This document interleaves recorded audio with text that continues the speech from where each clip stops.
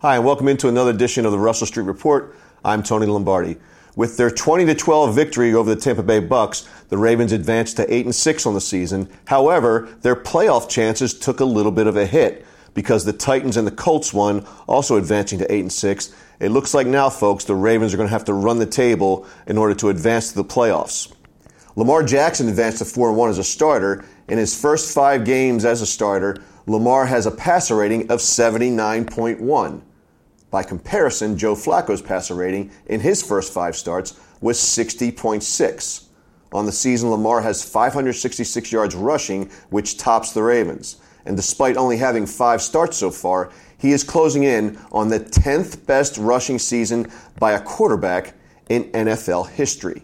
Since 1980, the Ravens have the most team rushing yards through any 5-week stretch, with 1,152 yards. That eclipsed the 1,150 yards that the Rams held since 1984. Also should be noted that in 1984, the Bears had a 5-game stretch of 1,147 yards, and the Rams had another 5-game stretch of 1,140 yards. Some prolific rushing offenses there. I've been a big critic of Brandon Williams, but against the Bucks, he came up with a big stop in a key spot, dropping Peyton Barber for a 3-yard loss on a big 3rd-and-1 attempt at the Ravens' 30 with less than 8 minutes to go in the game, and the Ravens clinging to a 20-12 lead. We'll talk about Brandon Williams later in the program. Following the stuff by Williams, Marlon Humphrey then made another big play to preserve the win. My game balls for the game go out to Humphrey, C.J. Mosley, Gus Edwards, and Lamar Jackson. The Steelers beat the Patriots to remain atop the AFC North with a 17-10 win in Pittsburgh. Tom Brady, he is finally showing signs of his 41 years on the planet. The Patriots fall to the 3rd seed as of now in the AFC. The Steelers go to New Orleans this week to take on the Saints as 6-point underdogs. Meanwhile, the Ravens travel to L.A. for a Saturday night showdown against the Chargers. A Chargers loss against the Chiefs may have changed the stakes in L.A., but now the Chargers have a shot at the AFC West crown and the number 1 overall seed. The Chiefs are at the Seahawks on Sunday night. Possibly returning to the Chargers lineup are Keenan Allen and Melvin Gordon. It won't be easy, folks. We'll take a quick time out. When we get back, we're going to sit down with Harley Sherman, who covers the Ravens as an analyst for Pro Football Focus. Later in the program, we'll be joined by Chris Johnston, who covers quarterbacks for a website called Complete QB. We're going to break down Lamar Jackson. And then, rumor has it, we're going to get a visit from Baltimore Ron later on in the program. Don't go away. This is the Russell Street Report.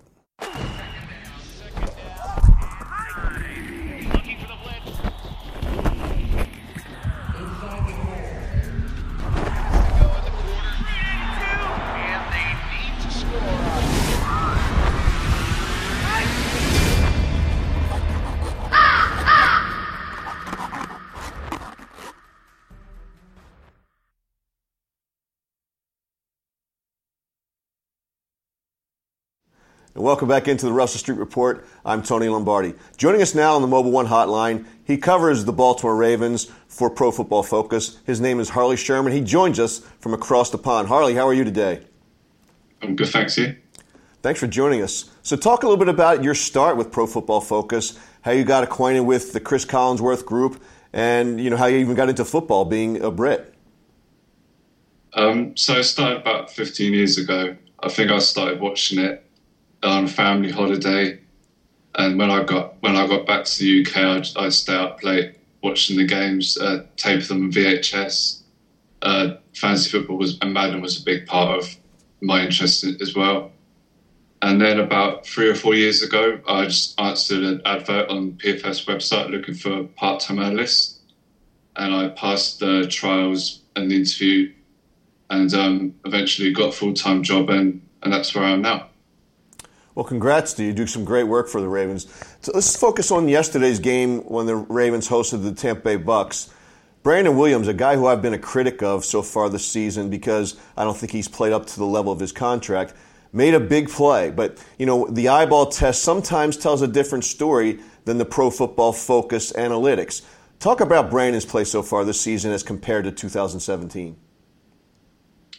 So in this season, he's the 5th ranked defender on the team. with a 62.2 grade, but that's pretty much via his run blocking. So as same as with other seasons, he's not offering a huge amount in the pass rush. So far he's got 1 sack and 12 total pressure so far, and usually averages about 15 a season. And obviously in this day and age of the NFL, the passing game is the key, and that's what you need to stop, particularly with teams like the Chiefs and the Chargers. So that's something that is lacking in, but he is still the cornerstone of the defensive interior. The only defensive tackle that's out snapping at the moment is Brent Urban. Well, compare and contrast Brandon with Michael Pierce, who seems to be having a really good season. Yeah, so Michael Pierce is actually our top-ranked defender of 90.9 grade, and he has about double the amount of pressures. So what he matches for him with against the run, he beats him with pass rushing basically. So Michael Pierce is definitely via our metrics, he's the more productive of the two. Marlon Humphrey had a fantastic game, maybe arguably his best as a pro for the Ravens against the Bucs yesterday. Talk about him and how he compares to some of the top-ranked corners in the league.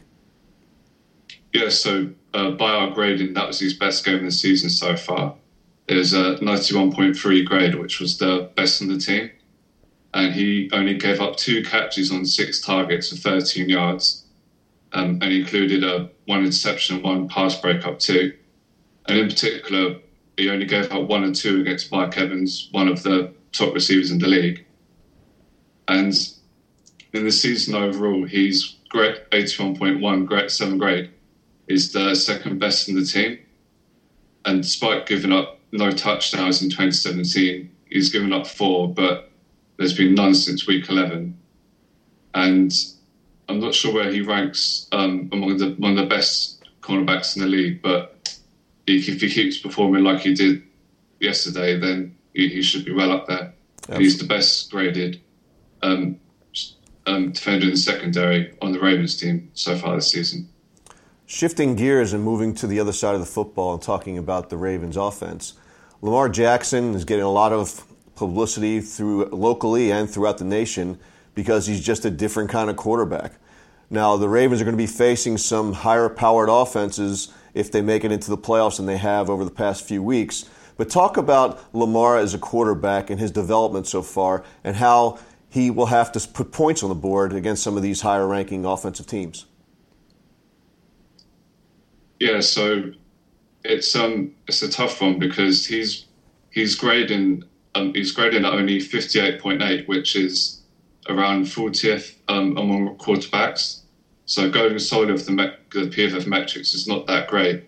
But like you say, what he offers is a completely different to what Flacco offers on the ground. Confusing defenses, but obviously he's won loss so far. Came against the Chiefs, which are one of the best offenses in the league. And the thing you have to worry about, particularly looking to the Chargers this weekend, is how you can match up with teams that can put a lot of points on the board and having to catch up from behind. So one of the Ravens' strengths in the past 5 games has been getting ahead and then eating up on clock, stopping the opposing teams from getting lots of snaps and having a chance to make points. So if they do make the playoffs, then they've got teams like the Colts, the Steelers, the Chargers, who can easily score 30, 40 points. So it's important in those games that they stay ahead and they don't fall behind by like one or two touchdowns. When you look at Lamar play, Harley, what weaknesses do you see? I mean, it's obvious that passing and throwing the football as compared and contrasted to Joe Flacco, there's obvious deficiencies there. But do you think that what he's doing can be improved upon and corrected so that he becomes a franchise quarterback? Well, the knock on him coming out of college was that he was a raw passer and his accuracy was inconsistent. That's still apparent now. He still misses some throws. But I think with with time he should improve. It's only his rookie season. Not every rookie quarterback it's like Baker Mayfield who hits the ground running. But one thing the Ravens have to hope and be wary of is that opposing teams don't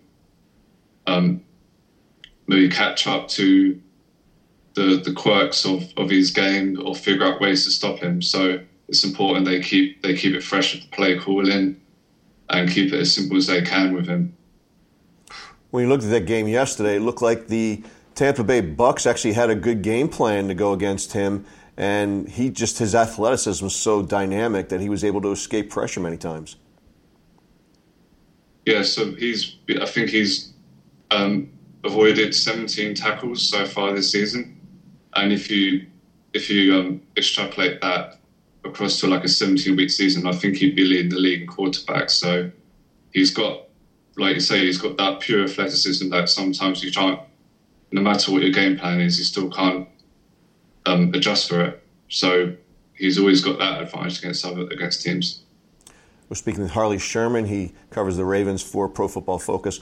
Harley, in looking at the Ravens receiving core, the three guys that they brought in 2018, Michael Crabtree, John Brown, and Willie Snead, of the three, it seems to be that he's developing the best rapport with Willie Snead. Talk about his game, Willie Snead, and how it complements that of Lamar Jackson, and then compare and contrast Snead to John Brown and Michael Crabtree. Well, Crabtree's probably the best of the three, and he offers like a smooth route runner. John Brown's more of a speedster, and I think Willie Snead, he kind of complements Lamar's more. He's like his scrambling nature and his ability to play on the fly. Chris Collinsworth, he took over Pro Football Focus, what was it, 2 years ago, 3 years ago? Yeah, it's 3 or 4 years ago, I think. Okay. Yeah. Now, I got to tell you, full disclosure, was not a big fan of Chris Collinsworth until recently when I saw him on A Football Life, NFL Network's A Football Life. Just gave a completely different picture of the man that he is. Talk about what it's like to work with Chris Collinsworth. To be honest, being across the pond in England, I don't really get much interaction with him. So he's not as involved in the day-to-day of PFF as it is. I'm not sure what his exact title is, but as far as I know from speaking to people who've work in the headquarters in Cincinnati, he's a great guy. He's hands-on. He's always looking to improve the company. So as far as I'm concerned,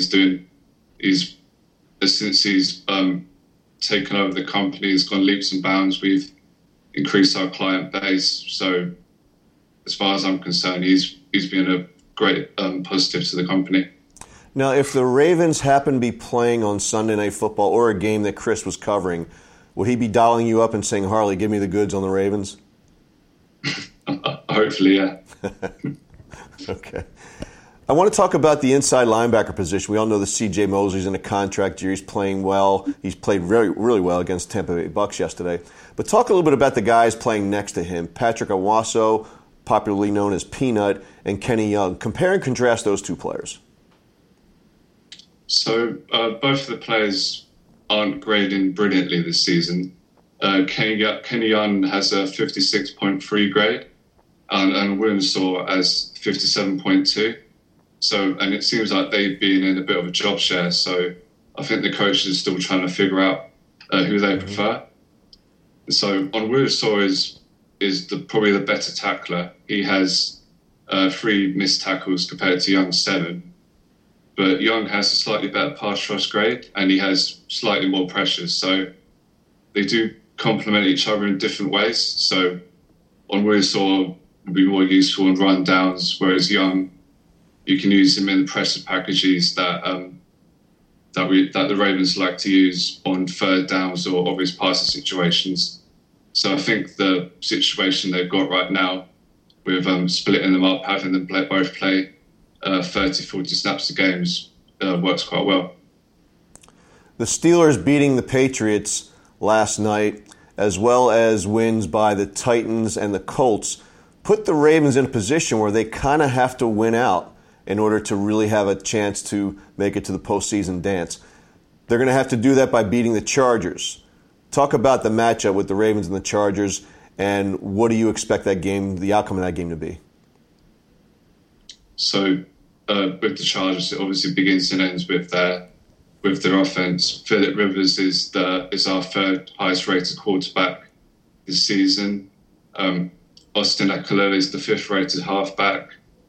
And the key matchup is who covers Keenan Allen, who's the third best ranked wide receiver. So we talked about Marlon Humphrey. If he gets matched up on Keenan Allen and he has a big game, that could be a big factor as whether the Ravens will win or not. And I believe Ekeler and Allen are carrying injuries, so that could be a big factor if whether they play or not. Mm-hmm. But it'll be a very close one, and seeing if, like I spoke before, about whether Jackson can keep up with a team that can score prolifically. But I think the Ravens will edge it personally. The Ravens win? Yeah. That's great to hear. So, it's already happened. Last night, the Philadelphia Eagles went from the right coast to the left coast, took on the Rams in L.A. as 13-point underdogs, came away with the win. So maybe the Ravens can do the same as 4.5-point underdogs against the Chargers in Los Angeles on Saturday night. Harley, thanks for joining us today. Really appreciate it. Great. Thanks, Tony. Thank you. When we come back, we're going to be joined by Chris Johnston from Complete QB. We're going to break down Lamar Jackson and talk about the potential that he offers the Ravens going forward. Don't go away. Like 33rd Street was to Colt fans, Russell Street will become legendary for future generations of Raven fans. Not only is Russell Street the team's address on Sunday, it's now home to the website voted Baltimore's best 5 years in a row. You've known them as Ravens247.com for years, and now you'll love them as RussellStreetReport.com for many more. There's nothing else like it for Baltimore football fans. Trust me, RussellStreetReport.com. Baltimore's home for football 24/7. Hi, and welcome back into the Russell Street Report. I'm Tony Lombardi. Joining us now on the Mobile One hotline via Skype, he's from Complete QB. His name is Chris Johnston. Chris, welcome into the program.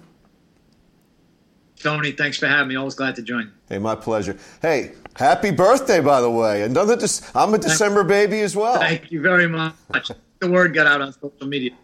You're like, what were you like? Absolutely. You're like 20 for the second time or something like that? 24, actually, Tony. Okay. Yeah, I was close. Yeah, close. All right, let's get down into it. First, let's talk a little bit about Complete QB. If you can share with our listeners and viewers a little bit about what your program's about, and that way that'll give them a little bit of background as we get into our conversation. Sure. So it's essentially born out of a love for all things quarterback. We conduct 2-day regional camps, about 7 or 8 locations around the U.S. That are geared mostly toward high school youth, some college guys. And then we do team workouts, individual training, that sort of thing. And then we do, as we do with you over the years, Tony, we do some pre- and post-draft analysis, NFL and college football, media appearances and talk here and there, as well as presence on the web in terms of like tutorials and that sort of thing related to quarterback play. Now, you mentioned high school and some college kids. Some would argue that the Ravens are now running a college or high school offense. Your thoughts on Lamar Jackson so far from what you've seen at the professional ranks? So I think what we've seen is an extension of what we saw of him in his 3 years at Louisville. I think that he's who he was when he got drafted. I think he's an exciting player, pretty dynamic, can obviously use his legs to solve a lot of problems. Although I don't know how well that fits into long-term NFL plans, and I'm sure we'll talk about that here a little bit down the line. But what I've seen so far is a really dynamic player who's still doing on-the-job training as an NFL quarterback as a rookie. Certainly has shown some flashes, but I think some things that certainly need some refinement as well so far. So given his explosiveness and his speed, I think it's only natural that people will closely line him with Michael Vick. But from my perspective, and I'd rather have yours, but from my perspective, I don't think that's a fair comparison. I don't really even think it's an accurate one outside of their speed. Your thoughts on that comparison? So you cut out on me for a moment, but I think you said the Michael Vick comparison, right? And right. I think it's a logical one because they're both guys who can run around and make some plays. I think that, just in terms of physical stature, they're built a little bit different. I also think that Lamar Jackson, ultimately, it's an incomplete grade in the NFL. He's just a few games into his career.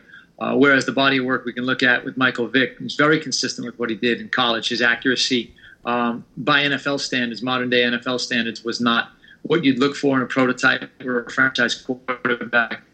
But he did have the X factor, able to run around a good bit. I think with Lamar Jackson, it's still a little early for us to evaluate him as someone who, to establish what he can or cannot do as an NFL quarterback.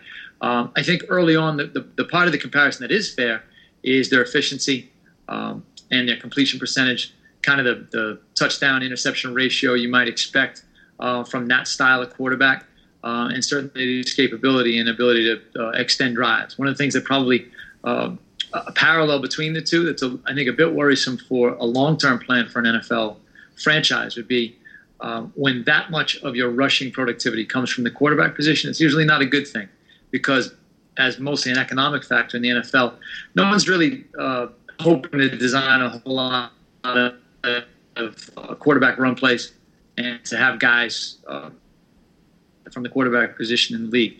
And I think you saw that a lot, especially in his Falcons days with Michael Vick, that things are break down and he kind of in an impromptu way would gain a lot of rushing yards that way.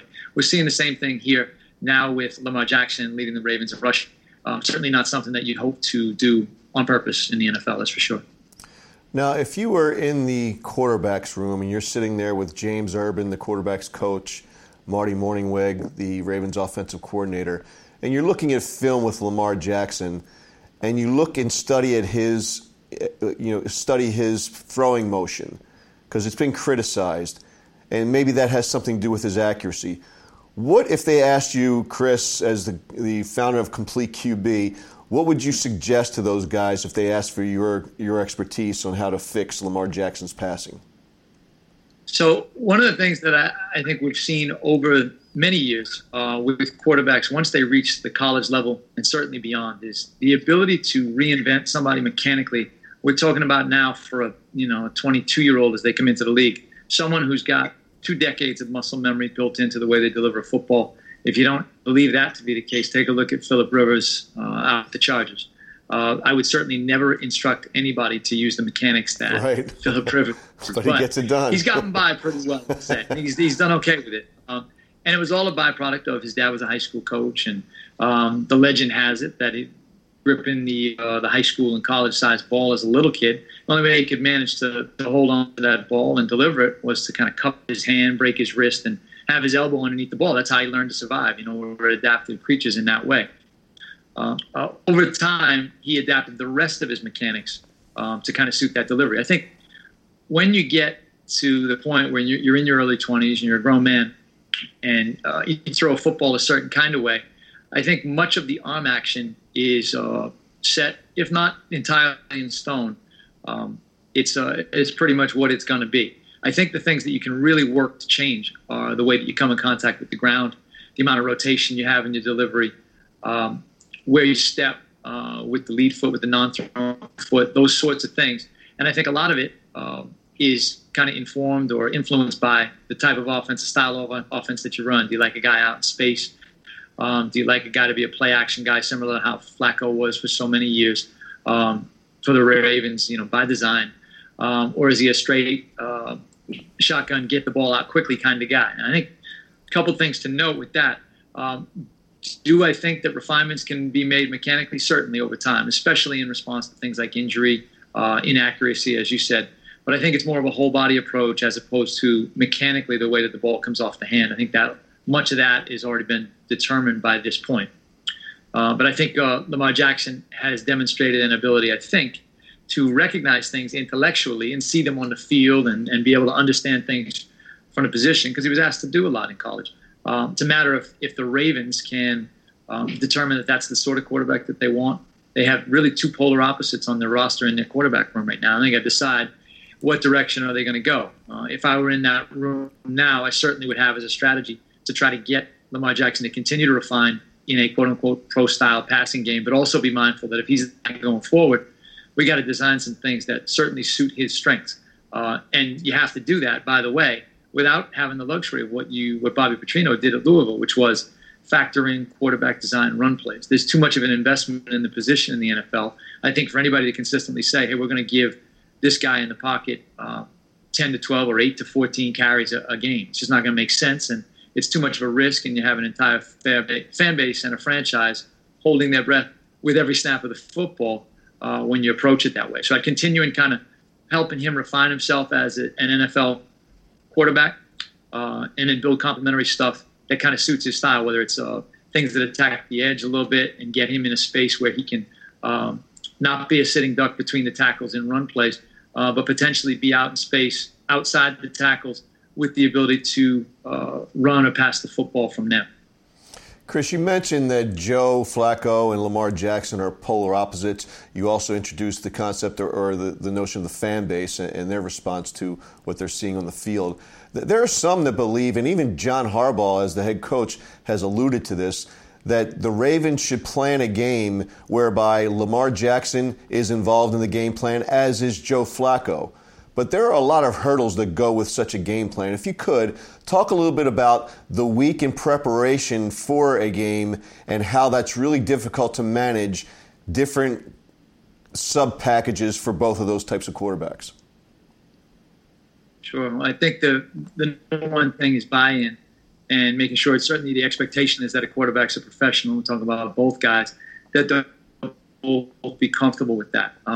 No commentary on how either Lamar or Joe would react to that. But it is something, certainly when you take somebody like Joe Flacco, who is really been the face of the franchise at the quarterback position, has a Super Bowl ring as their leader, multiple Pro Bowls. And so there's got to be something in the back of his mind as he approaches any kind of preparation where he's splitting time as a quarterback.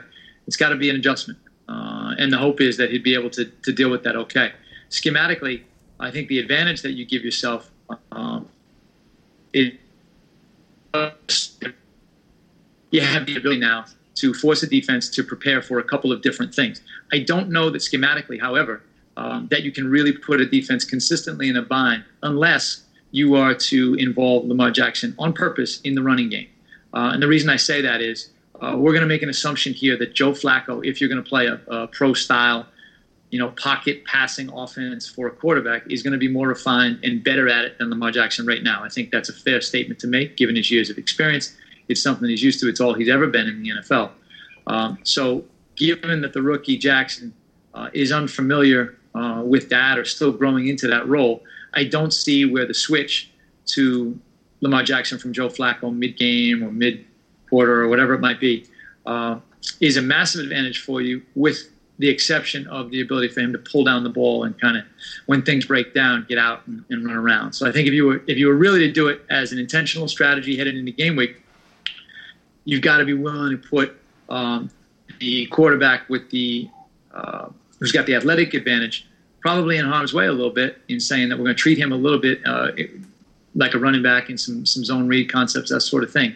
And that's really everybody's got to be on board in the franchise to decide that you're going to do that with a guy that you used a pretty high draft pick on just 9 months ago or 7 or 8 months ago. So that's not the easiest decision in the world to make. And I really think that if you're determined to get both these guys on the field in the same contest, there's got to be some kind of outside-the-box thinking around that. Now, one of the things you oftentimes hear about a young quarterback, particularly when they're going through their bumps and bruises as rookies, is that they have to adjust to the speed of the game. Now, for me, that has a multifaceted or multi-tiered meaning behind it. And what I mean by that is that it's not just the speed of the players on the field. It's more than that. It's a cerebral part for these quarterbacks. Talk about that a little bit if you could, Chris. Sure. So I don't think we can address that without talking a little bit about what Lamar Jackson did in his college days at Louisville. Okay. Something to keep in mind when we talk about the speed of the game. There's a major factor that went into Lamar Jackson's just prolific career that he had in college, and that was the ability and the threat to either run or pass the ball on every snap. So the speed of the game, I don't know if it's so much that a dramatic increase from playing at a high-level college, a Power 5 conference, like the ACC, then moving to the NFL. Certainly it's the finest of the finest in the NFL, but there's not a lot of slow guys running around on the field in the ACC either. What I think the primary difference is schematic in that oftentimes there are windows that didn't have as quick a closure on them because oftentimes you'd be a ride and read or ride and decide type of approach. We're going to have to do a whiteboard session sometime soon, Tony. Let's get on the board and do that. And kind of draw stuff up. But oftentimes when you make a pull decision, or pull the football and deliver the ball, oftentimes there's not a back edge to that window because the guy that was the back edge of that window was your trigger man to decide if you're going to throw the football or give the football or run it or whatever. In the NFL, if you're playing a pocket passing game, there are a lot more. There are going to be more drop defenders. There's probably going to be more bodies to deal with in coverage. So the decision has to be made a lot more quickly. Whereas in college, if you're a split second late after you make your decision in delivering the football on the throw, oftentimes the back end of that window that you're imagining might not be in the same position that he was or will be in the NFL because there wasn't the threat of the quarterback run or kind of a ride and read type approach. So I think that's pretty significant, and it only adds to what has to be a pretty steep transition for Lamar Jackson to say, okay, that's stuff that we did for you on, depending on the year. And there was some evolution in the Louisville offense during his time there, but, depending on the year that you select, anywhere from 20 to 50% of their offense could involve some read option type stuff. That stuff is largely going to not be present when you're running the pro offense in the NFL. So major adjustment, and the timing, I think, really factors in when you realize that there's potentially more defenders in pass coverage for you. Would it make sense for the Ravens to hire Bobby Petrino as an assistant? That would be an adventure, Tony. I don't know. I think it's bigger than that. I think it's bigger than. I think you really got to decide that. Got to run around a little bit, but you got to commit to having this is going to be a Doug Flutie type offense that we're going to have for the Ravens, and love it or hate it, this is what we're going to do. The same way that when Joe Flacco got drafted, I think over the last couple decades, I think the way that the Ravens roster was built and their organizational philosophy was kind of constructed, I don't think there's many examples of a better cohesion in the way that they drew up their plans.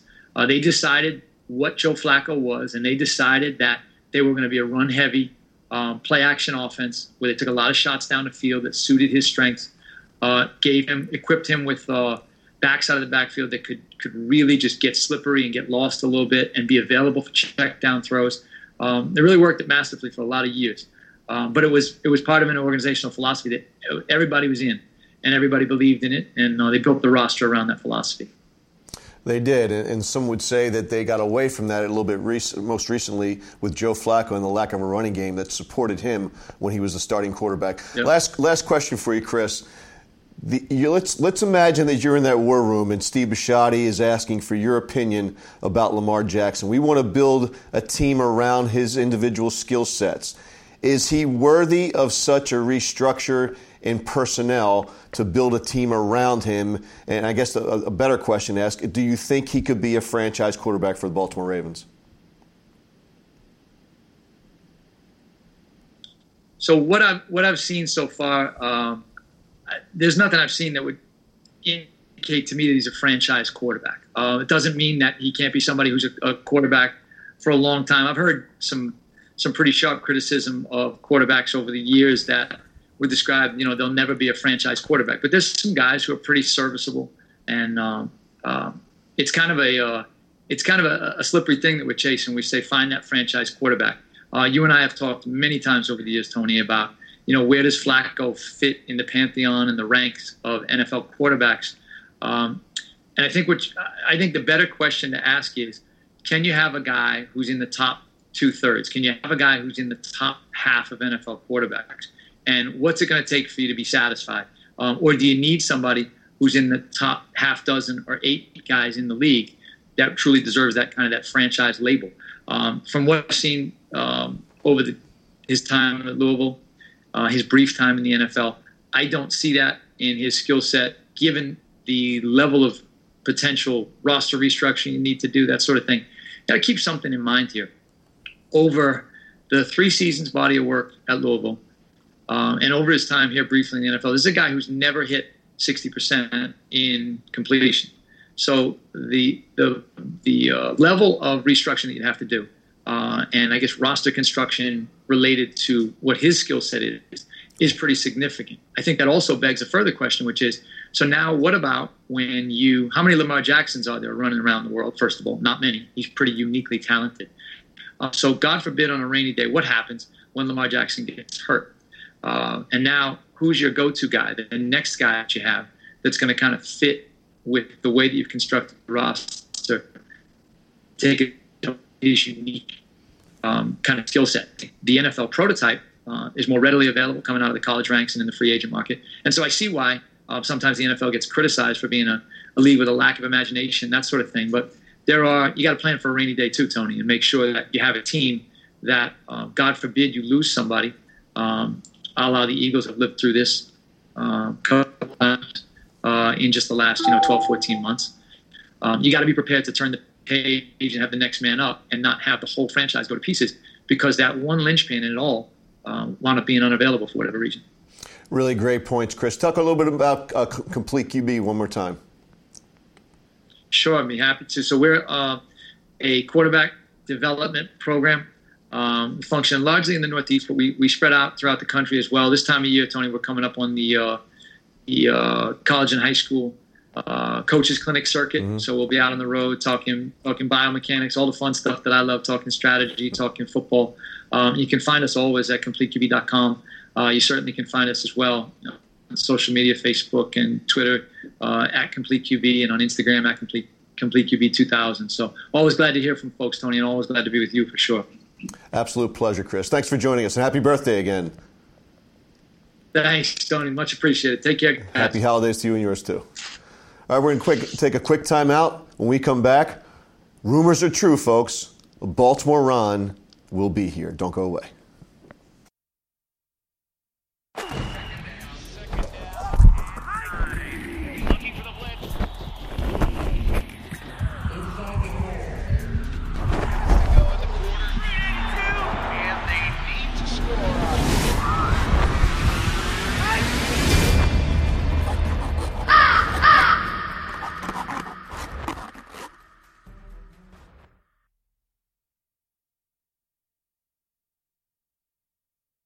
And welcome back into the Russell Street Report. Folks, the rumors are true. He is with us.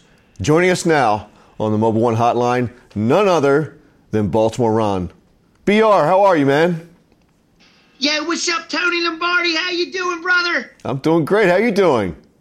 Man, I'm doing great. I'm just sitting here in the best basement, in the big basement in the best side of Bel Air Road, just chilling with my bobbleheads, enjoying the victory.